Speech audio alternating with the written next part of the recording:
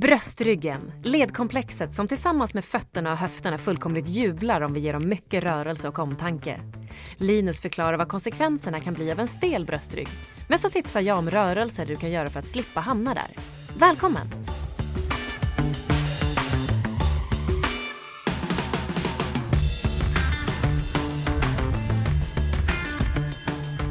Det här är podden Den nya kroppen. Podden som tar dig hela vägen från topp till tå, från hud till själ och allt däremellan. Hallå, hallå! Hallå, hallå. Hur har du det i Hudiksvall? Jo tack, här är det fint så du. Jag har hunnit träna en sväng innan vi hördes här nu. Kört ett hormonpass. Jajamän, så dragit fram de tillräckligt tunga vikterna, dammat av dem och sen så tränat mina kära hormoner. Så har de fått lite spö. Det var schysst, så nu känner jag mig mjuk och mäktig. Det känns som vårt nya svarta. Ja, det är hormonträning. En hormonrörelse. Jajamän, that's the shit. I och för sig så triggas väl hormoner oavsett vilken rörelse man håller på med. Det beror väl på vilka hormon man vill åt snarare. Ja, precis. Ja, det är exakt. Vilken hormon du väljer i din hormonbuffé som din kropp exakt. har. Idag vill du ha lite testosteron. Idag vill jag testo. Och lite sköna endorfiner och lite... Ja, det blev lite dopamin där också, kände jag. Lite allt möjligt gött. Härlig godispåse.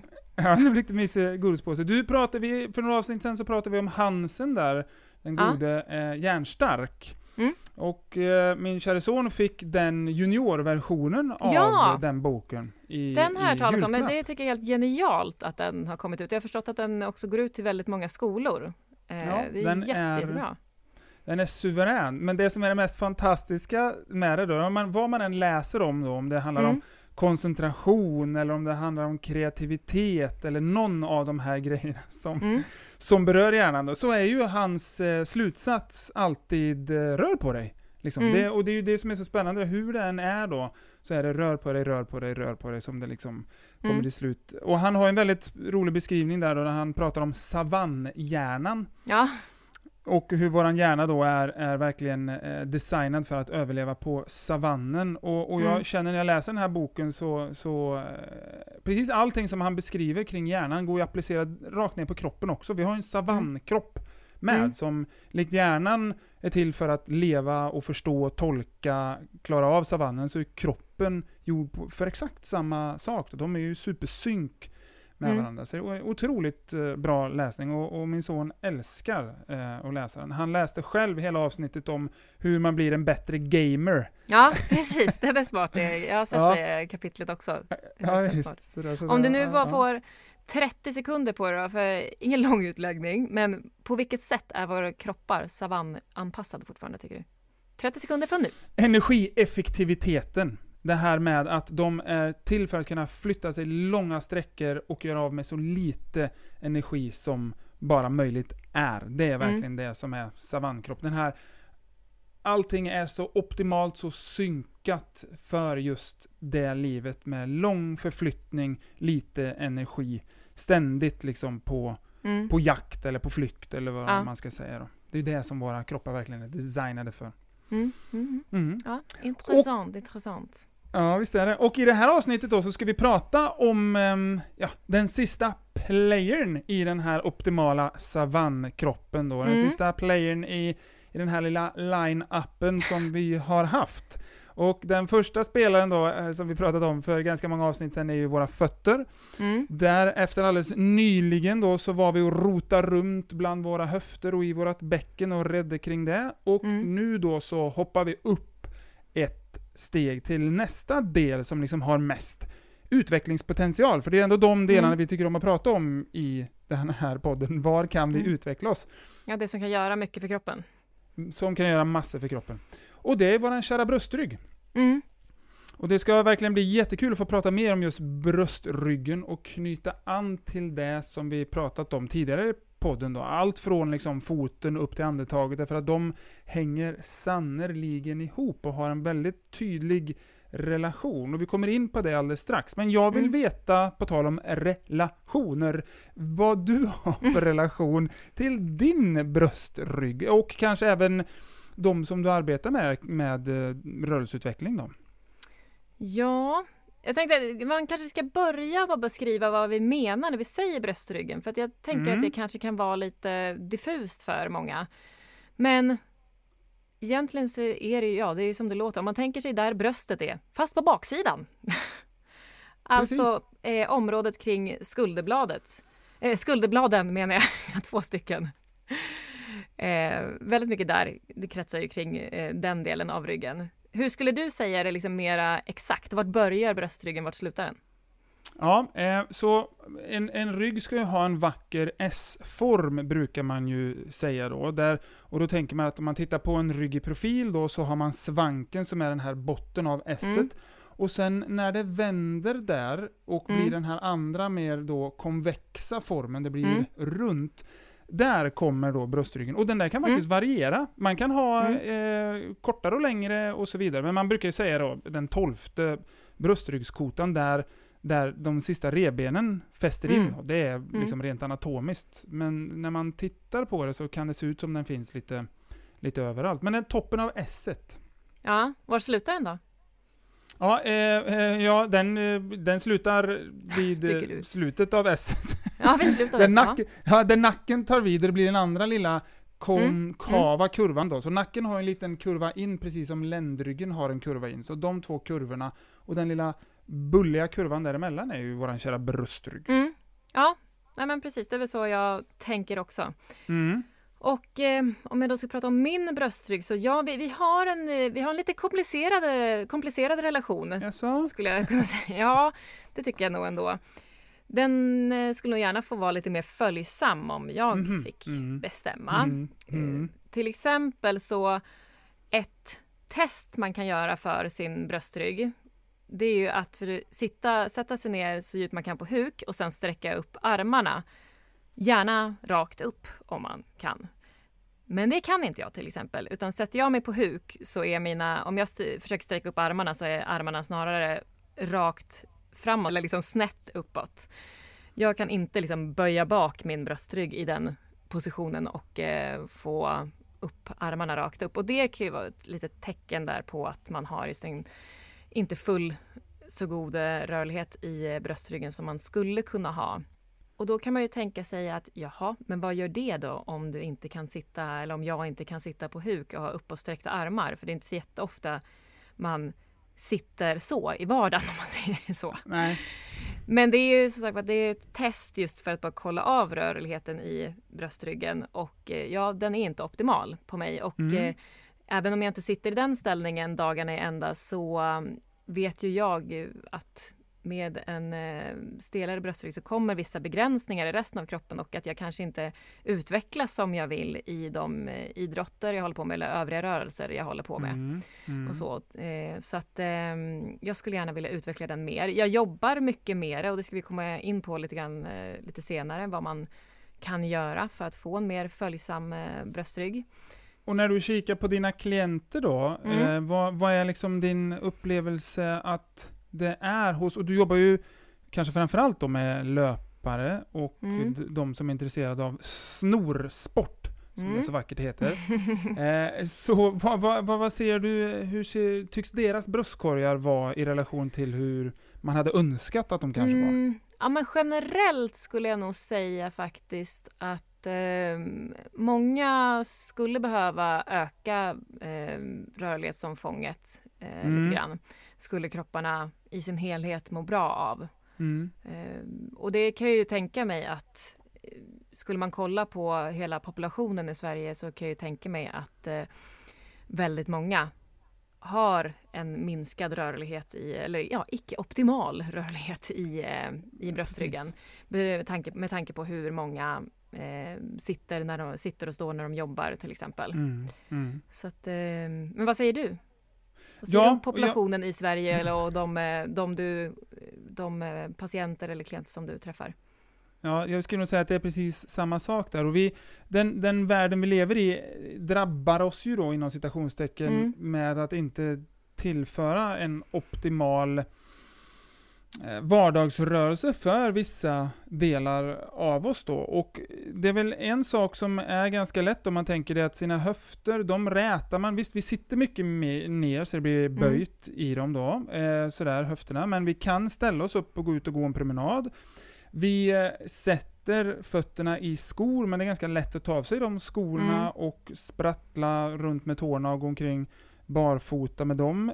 Vi hade ju fått en fråga här av en lyssnare precis nu innan vi startade podden som du läste för mig, som hade lyssnat på det här avsnittet med barfota och fråga liksom om strumpor och så vidare. Och jag menar, där finns det är ganska lätt liksom, men ta av dig skorna, ta av dig strumporna så har du frigjort foten.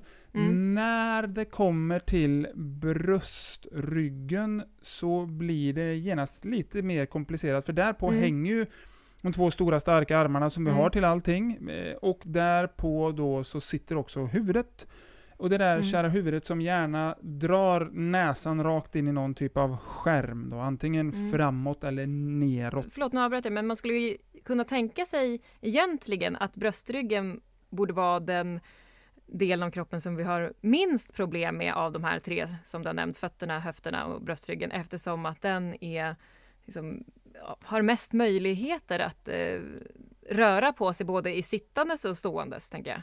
Ja visst, så är det faktiskt. Men egentligen ändå så stelnar vi till det liksom ofta. Ja, därför att det sitter också en liten apparatur till det här strax innanför, och det är ju vårt kära andetag.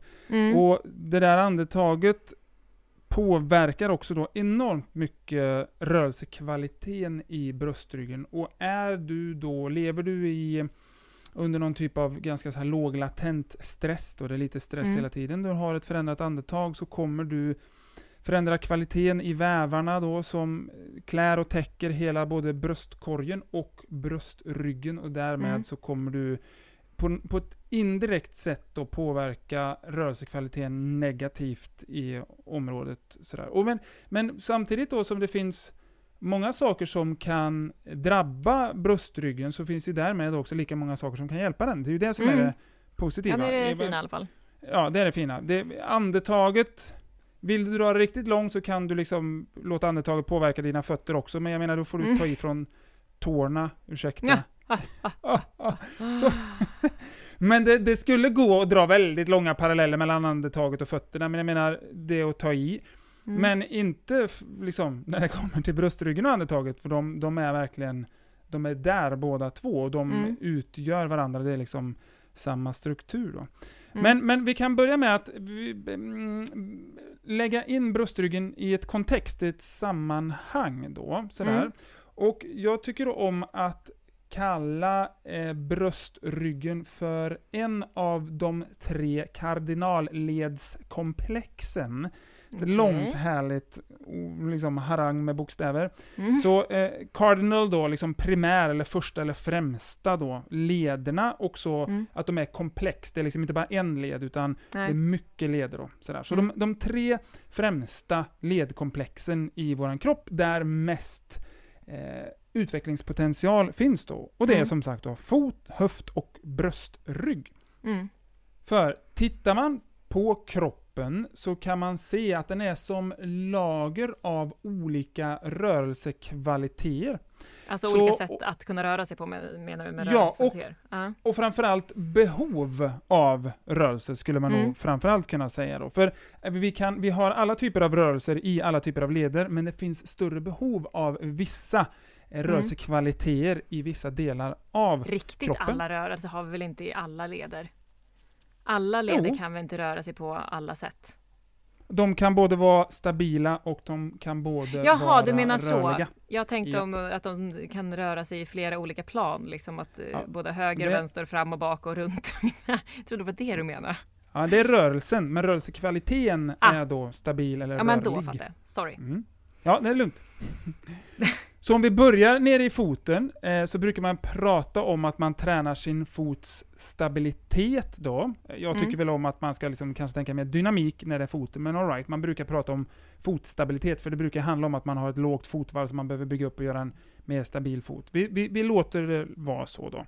Hoppar man upp till fotleden sen, så pratar man ju i regel om att man vill träna sin fotleds rörlighet. Så det är först stabilitet, sen kommer rörlighet. Hoppar man upp till knät, då pratar man återigen om stabilitet. För du har väldigt sällan hört någon att nej, men jag måste jobba lite på min knärörlighet. Jag har så väldigt stela knän. Har nog nästan ingen sagt. För har man stela knän, då sitter man redan på ortopeden liksom och väntar på operation. Det är, alltså, ingen upplever kraftig stelhet i sina knän. Ja, det är väl stelhet i knäna kan man väl visst ha, tänker jag. Det är många som tycker att det är svårt att komma ner, liksom, att böja knäna och så för att det gör ont i knäna och sådär. Ja, precis. Men det är i sig inte en stelhet utan det är en smärtproblematik då. Som kan bero på jag någonting bara, annat. Så just eftersom du sa, har aldrig hört någon som har ont i knäna. Eller så här, nej, som stela i knäna. Nej, förlåt, jag sa fel. Men som stela i knäna, jag tänkte det säger folk hela tiden. Det är ingen som vaknar på morgonen och säger jag kan inte böja mitt knä. För då är man på väg in till liksom, ortopeden. Och sen så hoppar man upp till knät då pratar man liksom om stabilitet sådär, till skillnad då från rörligheten i fotleden. Hoppar man upp till höftlederna, då pratar vi återigen rörlighet, för man strävar efter mer rörlighet. Hoppar vi nästa steg upp i ländryggen, då pratar vi om stabilitet. Hoppar vi upp i bröstryggen, då pratar vi om rörlighet. Så det här mönstret fortsätter liksom genom hela kroppen och även i viss mån även ute i armarna, upp i nacken och så vidare. Så konklusionen är därmed att i fotleden, höften och bröstryggen så är rörligheten mer åtråvärd än stabiliteten, för den finns liksom där ändå. Det är alltså strukturen i sig är byggd på ett sånt sätt så att den är stabil i grunden och därför får vi på något sätt mer jobba mot rörligheten till skillnad från de andra strukturerna, framförallt knät och ländryggen som är väldigt, väldigt mobila i grunden, det vill säga väldigt rörliga som de är. Det blir lätt mycket rörelse i dem och därför får vi istället att jobba med stabiliteten. Sådär. Där är den mer åtråvärd då. Men nu vet ju poddens lyssnare som har lyssnat på avsnittet tidigare att jag anser att stabilitet och rörlighet egentligen är samma sak då. Sådär. Precis. Men det här då, för modellens tydlighets skull så kan man se kroppen skiktad på det här sättet bara för att det ska bli ett liksom lite tydligt visuellt att se att vi är som en tårta liksom bakad med rörlighet, stabilitet, rörlighet, stabilitet, rörlighet, stabilitet. Och vill man förstå lite mer av vad du säger att rörlighet och stabilitet är samma sak, så är ju tips att lyssna på avsnitt nummer 1 om rörlighet där du beskriver det lite mer. Precis. Så de här är som sagt 3 källor till stor utveckling hos de flesta. Men liksom kan vara av lite olika anledningar också. Och det finns alltid individuella avvikelser sådär. Men man kan generellt säga att mer kontrollerad rörlighet är alltid av godo för kroppens funktion. Framförallt då i just de här 3. Så det är därför vi tycker om just områden som har mycket rörlighetspotential.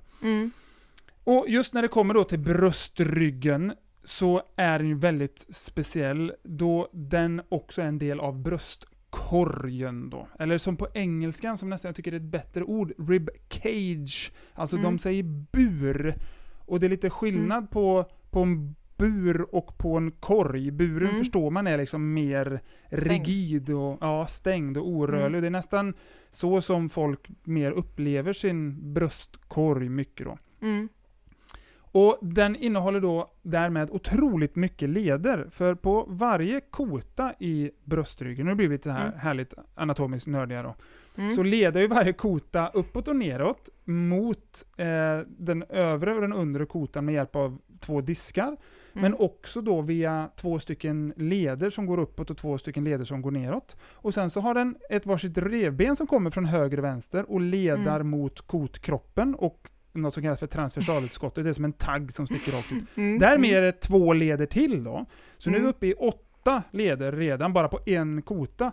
Och sen så drar de här revbenen iväg och de 10 översta revbenen av de 12 då, eller de är ju 24 men på varsin sida.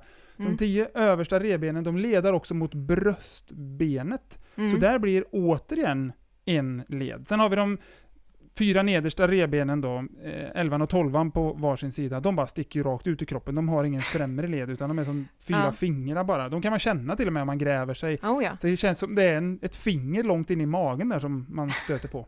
Kanske är så, det. Ja, vem vet.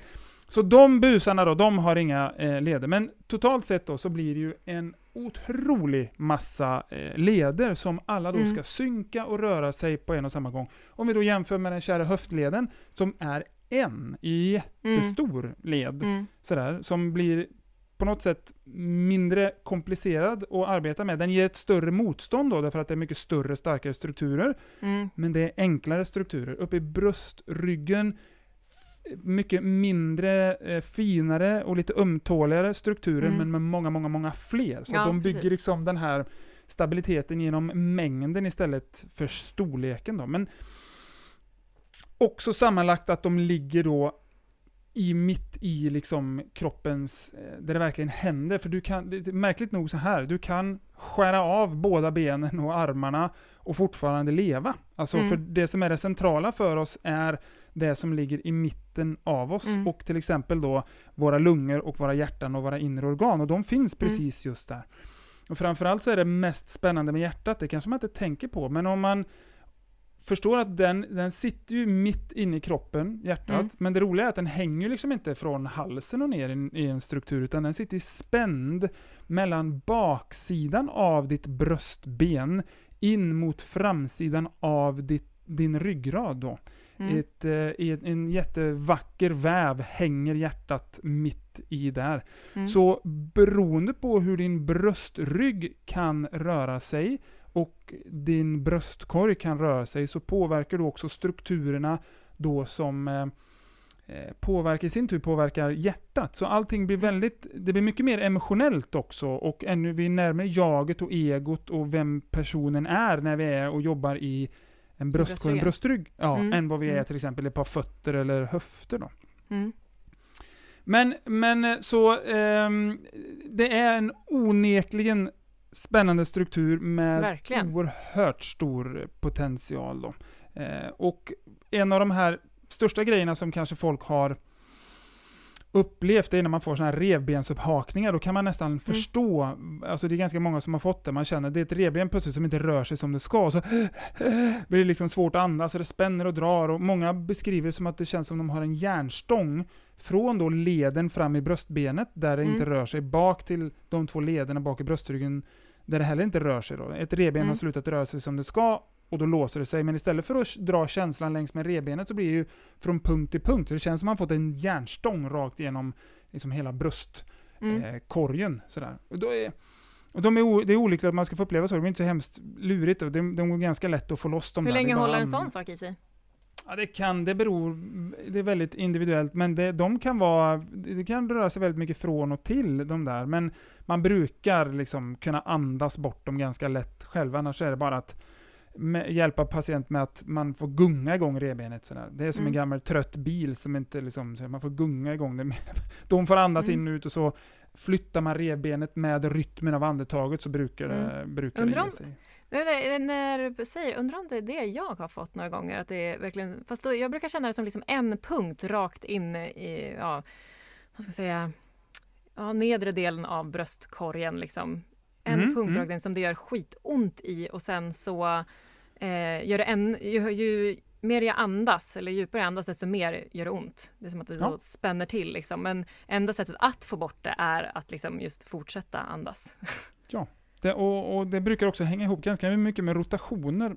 Har man en rotation kommande djupt ner från fötterna och bäckenet, så påverkar det också väldigt mycket. Så att, men när det är just så att man känner att det är någonting som gör att man kan liksom inte andas, och det är någonting som spänner. Nej, för det gör ont när man andas. Ja, precis. Då är det i regel en liten upphakning. Men det är inga större bekymmer. Det är egentligen bara att träna och röra lite på sig. Göra några sköna yogaövningar och andas mjukt och fint, så brukar det kunna ge sig. Ja, det går ju över ganska så snabbt.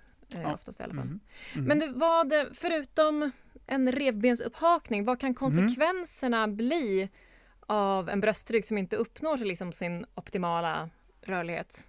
Ja, så det är den främst då, om vi ska tänka lite mer prestation, så som inom idrott och så vidare då, så sätter den ju väldigt stor begränsning. Jag tänker just på alla våra crossfit-vänner som vill göra sina overhead squats och mycket thrusters och push. Det ska ha mycket stora tyngder över huvudet. Där kan det ju ställa till bekymmer, därför att när man inte kan få då, och då pratar vi om det här som kallas för extension, bakåtböjning i bröstryggen, det vill säga att har man en för mycket kurva framåt, man kan inte få den här kurvan bakåt ordentligt, då kan man heller inte få sina skuldblad att ge armarna det stödet underifrån de behöver, och då kan man inte få samma kraft uppåt.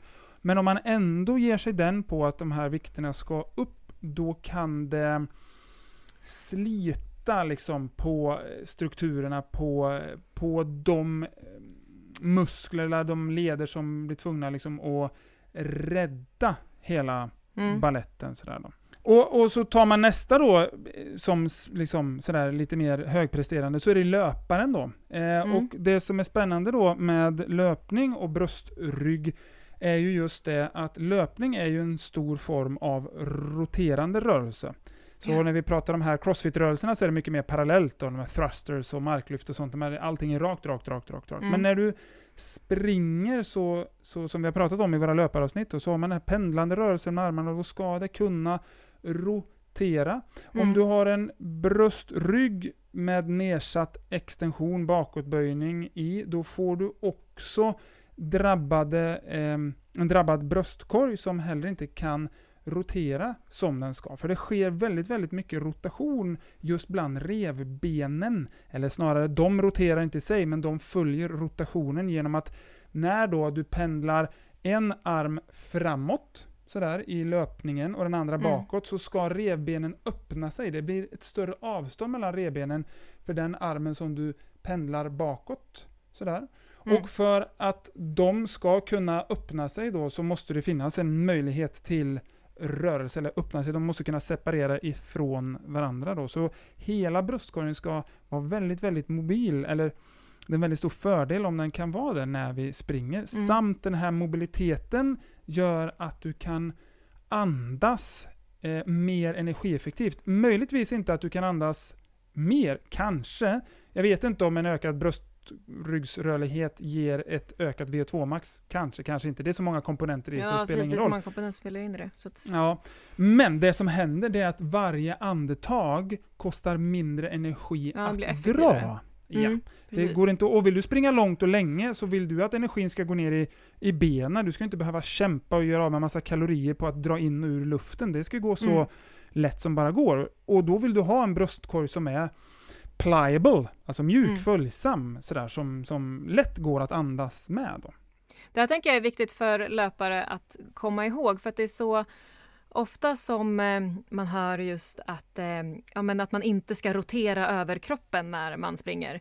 Men då måste man ju tänka på just att det finns ju grader av det. Nej, du ska inte flänga, liksom, ha framåtroterade axlar och liksom stå som en boxare liksom och rotera på det sättet. Men det måste finnas en rörlighet ändå i bröstryggen, en följsamhet liksom till hela löpsteget. Yes. Så för att jag kan ju tänka mig då att liksom stelnar man till i bröstryggen så kommer det göra då att man kanske rör onödigt mycket i ländryggen, och att det även kan sätta sig liksom ner mot SI-lederna, till exempel i höfterna. Ja, helt rätt.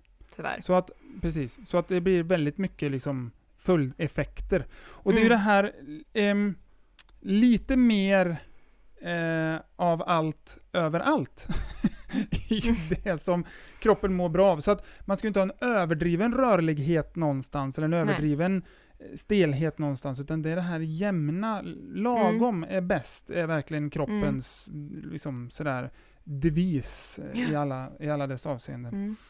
Men tittar man sen då på någon som inte är lika högpresterande, utan bara en vardagsperson som kanske vars ambitioner inte är så höga som är att springa ett maraton eller liksom köra frivändningar, så påverkar det ändå enormt mycket. Och det som påverkar de här personerna mer, det handlar då om smärtproblematik runt skuldror och nacke.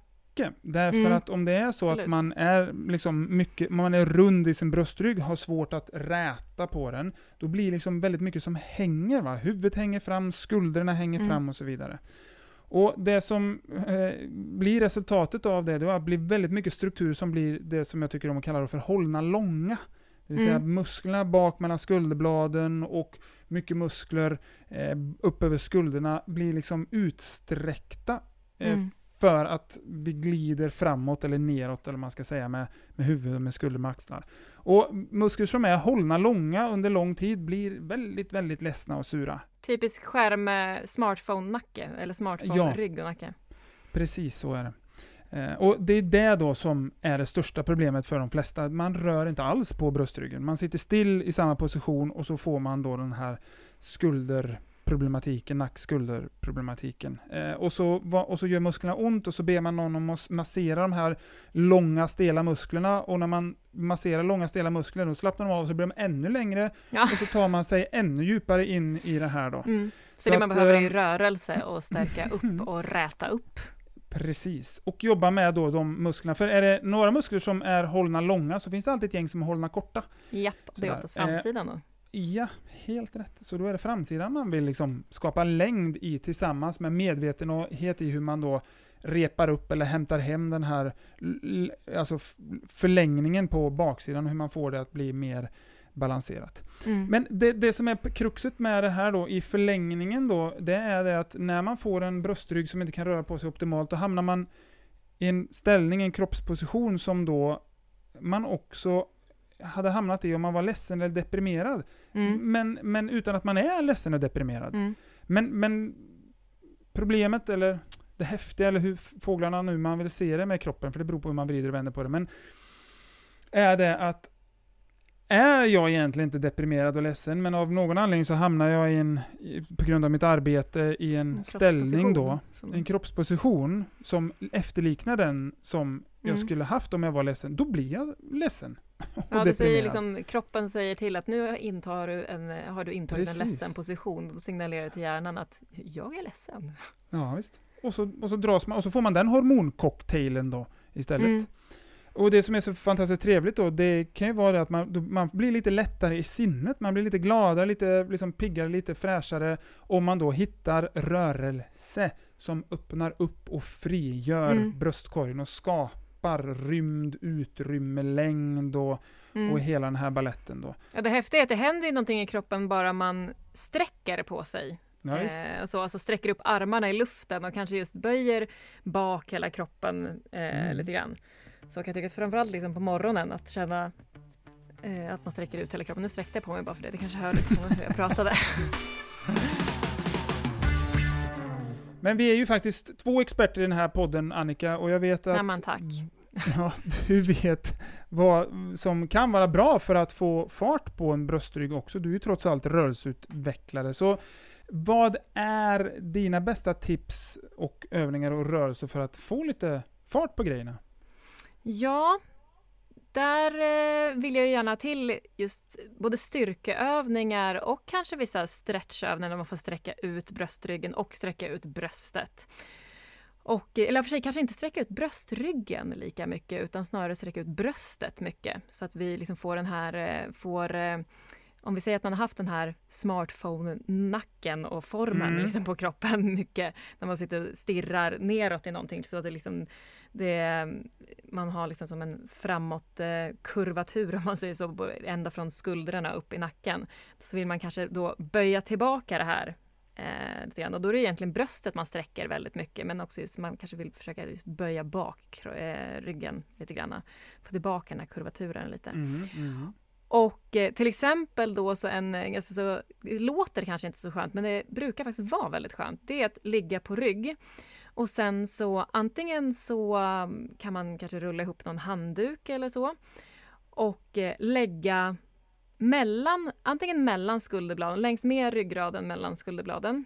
Eller så lägger man den så att båda skulderbladen vilar på den här ihoprullade handduken. Eller om man har yogablock till exempel hemma eller några böcker så kan man lägga det där också. För då kan man, och sen så inte ha liksom någonting under nacken eller så, utan liksom låta huvudet falla bakåt. Ibland så i och för sig kan det, om det är för stor upphöjnad, eller en väldigt stor upphöjnad över, vill säga, under skulderbladen, då kan man behöva någon liten upphöjnad under nacken då, för att det inte ska bli för obehagligt. Men att ligga där och sen kanske sträcka ut armarna snett uppåt, så det kan liksom sträcka ordentligt i bröstet. Det kan vara väldigt skönt att ligga så ett tag. Och vill man så kan man lägga på lite rörelser medan man ligger där också. Kanske röra armarna upp och ner, alltså saxa med dem typ, eller ja, vad man vill. Rotera armarna eller så, bara för att få igång eller få den här utsträckningen av bröstet, men i kombination med rörelse också. Sen såklart alla former av styrkeövningar för bröstryggen, som olika typer av roddövningar kan man säga, kan ju vara jättesköna för att få igång muskulaturen runt bröstryggen. Till exempel, alltså man kan ju ha tunga och grova gummiband hemma. Man behöver inte vara på ett gym och sitta i en roddmaskin eller något liknande, utan har man ett tungt gummiband så kan man fästa det runt fötterna och se till att sitta så upprätt man kan, och sen så jobba med att dra det här gummibandet bakåt och gärna få liksom armbågarna ut med sidorna på kroppen, och att man känner att skulderbladen drar ihop sig ordentligt. Eller till exempel så här, om man har en tung hantel eller kettlebell, att stå på att stå på alla fyra gör man ju inte riktigt. Ja, det kan man ju för sig göra också. Men att man står framåtlutad i alla fall och drar upp hanteln längs med bröstet nästan, om man säger så att hanteln stannar uppe vid bröstet, om man säger så. Precis, en enarmsrodd på något sätt. Ja, precis, en slags enarmsrodd, och då att liksom armbågen går rakt uppåt, inte liksom utåt från kroppen utan rakt uppåt i luften, så att och så stannar man typ där hanteln eller sånt kommer i brösthöjd. Och återigen känna liksom att det är att man jobbar mycket med musklerna kring skulderbladen, och att skuldran liksom dras inåt mot ryggraden när man utför de här rörelserna. Det är några väldigt enkla och sköna rörelser, tycker jag. Ja, så. Precis. Men sen så är det till saken, hör jag ju dock, måste jag ju faktiskt säga, att jag har ju gjort väldigt mycket såna här övningar. Och nu låter det ju kanske dumt att jag står och rekommenderar saker här, och så känner jag ändå så här att jag har ändå inte uppnått den rörlighet jag vill i bröstryggen. Och, nej. Men så kan det ju vara såklart, liksom, att alla har vi ju individuella kroppar och vi funkar på individuella vis. Så, men vad tror du, till exempel, om man för sådana som jag som håller på med mycket sådana här saker, vad saknas liksom för att vad skulle man kunna tänka sig saknas för att det ska ge större resultat än vad det ger? För visst har jag blivit lite rörligare, men inte liksom i närheten av... Jag är inte i närheten av att kunna sitta på huk med armarna rakt upp än, om man säger så. Nej, precis. Så det är en väldigt bra fråga, och den är högst relevant, måste man ju säga. Men det man kan säga då, det är att vi har ingen aning om hur du hade varit om du inte alls hade gjort de här rörelserna. Nej, då hade du kanske varit ett kylskåp av Guds nåde. Så att det, likväl som det kan ge, så kan det också hålla borta. Så att man kan ju landa i någon typ av status quo. Men tänker man och tycker man så här att det var då hemskt, jag som håller på och sliter med de här rörelserna som då ska ge just det här i det här området. Och det här är generellt för hela kroppen, men om vi tänker just bröstryggen nu då.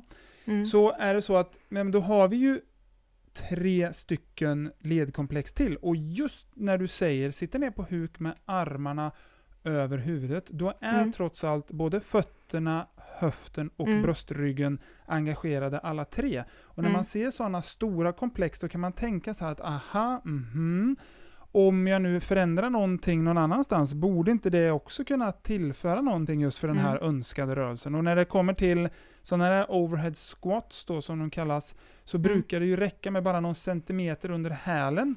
Så det säger räcker tyvärr inte med någon centimeter bara för mig, det måste till flera. Pratar vi meter? Ja, exakt. Rena metrar, ja visst. Nej, men det, som en sån sak att när man bara börjar bygga upp lite under hälarna, då börjar det liksom hända mer saker upplevelsemässigt i bröstryggen. Och då kan man ju hålla på och tänka att kombinerar jag det här, jag har en liten upphöjning under hälarna när jag gör den här rörelsen. Jag jobbar på något sätt med något gummiband som ett motstånd. Jag har jobbat med höfterna innan genom att stretcha igenom dem eller göra skytten då, som du kallar den rörelsen som du har fått av mig. Sådär. Den ska vi inte ens försöka förklara. Ja, men den la jag ut i förra avsnitt, så la jag ut den på Instagram. Just det. Bra. Så då finns den där för den som vill botanisera bakåt och hitta den där. Så att man gör den innan då. Så att när man då ser de stora rörelserna där man tycker att nu är det väldigt ett lokalt hinder, så är det antagligen så att då behöver man bemöta det globalt, det vill säga i många delar av kroppen för att få en lösning. Jag har ju gjort de grejerna också, höjt upp under fötterna och så, men någon gång så vill man ju säga, men jag vill kunna känna att jag ändå så här kommer fram till slutmålet, att så här, men nu kan jag sitta på huk och ingen upphöjnad och jag kan sträcka upp mina armar. Men så kan man tänka också, jag vill också kunna. Ja, men då kan man också tänka så här, ja visst, du jobbar, men vad är det då du gör i din vardag eller i din idrott som drar dig tillbaks? Det kan också vara det. För har man då ett sätt som man sitter eller arbetar på som hela tiden då, när man har jobbat med bra övningar så drar arbetssituationen tillbaks en, eller den andra idrotten drar den tillbaks. Sådär, om man skulle behöva komma upp mer i sin löpning eller inte vet jag, inte hänga så mycket när man gör sina olika styrkeövningar och så vidare. Så det är som sagt väldigt komplext. Det som är tänk att det är så lätt, förlåt, du ska få fortsätta, men tänk att det är så lätt att säga såna här saker till andra. För det har det du säger till mig, det har jag sagt till andra som jag tränar. Men att tänka det för sig själv, det är inte lika lätt. Nej, do you practice what you preach? Ja, delvis. Men just de här klokheterna, som att så här, de här klokheterna som att de här som kanske lite mer schyssta, snälla tankarna om sig själv, de är liksom svårare att få till. Ja, förlåt, fortsätt. Du ska fortsätta. Nej, men det är ingen fara. Men det är en väldigt bra reflektion. Och jag måste säga att jag har varit på precis samma ställe en gång i tiden, men jag har gått över till att bli mer snäll och schysst, precis som du tycker det, mot min egen kropp. Liksom mindre plåga och pina, och det spännande är att den belönar den ständigt med det. Tillför mer liksom kärlek, vad det nu är. Choklad. Choklad. Choklad, prosecco, kroppslig kärlek i fast och flytande form. Så kommer du få liksom kärlek tillbaks av kroppen då. Det är liksom lite sådär. Men det där är det kanske det mest flummiga och konstiga och mest okonkreta svar man kan ge någon, och det handlar väldigt mycket om att man måste ha liksom hållit på ganska länge, så som jag har gjort, och funderat och tänkt och krånglat och bråkat och gått in i väggen flera gånger liksom i avseendet att man inte lyckats få förändringar man är ute efter och så vidare. Så att det är väldigt lätt att säga, lite mindre lätt att göra det kanske sådär faktiskt.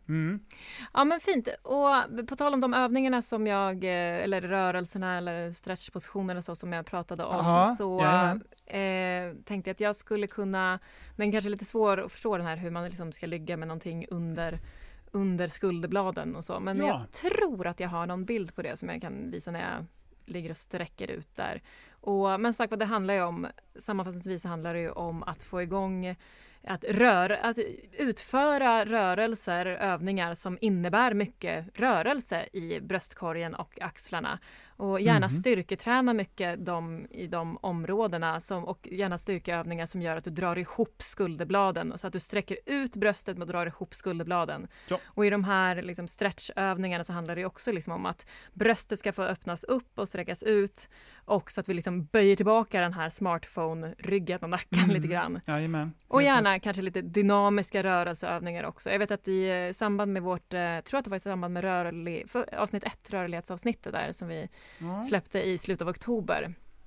Då la jag ut på Instagram, vet jag, några av mina liksom så här morgonrörelser som jag brukar kunna göra ibland bara för att få igång kroppen lite grann. Så det kan man kika på om man vill.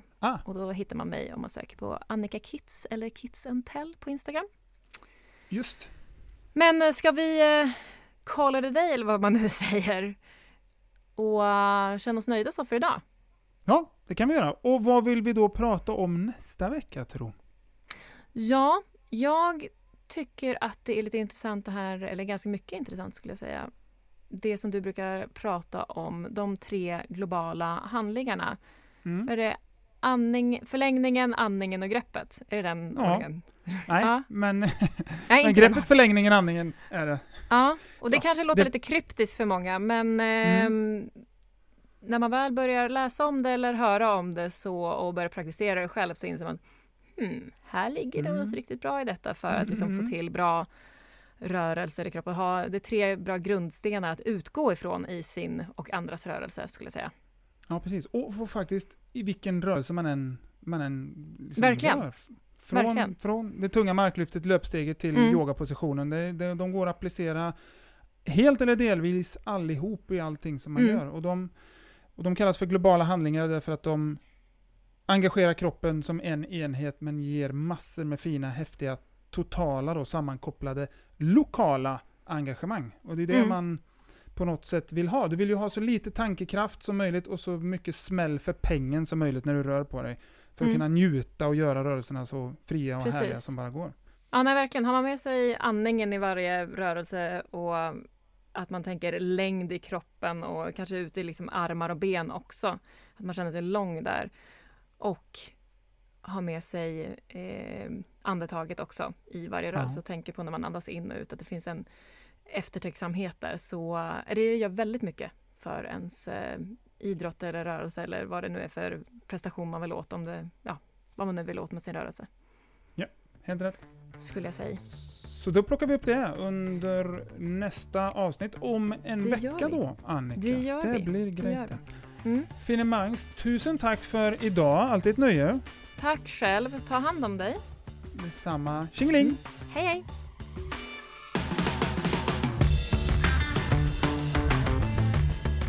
Har du en fråga till oss eller ett tips på något ämne som du tycker att vi borde ta upp i podden, så hör jättegärna av dig till oss. Du gör det enklast via Instagram och ni hittar Linus om ni söker på Soma by Linus och ni hittar mig, Annika, om ni söker på Kids and Tell.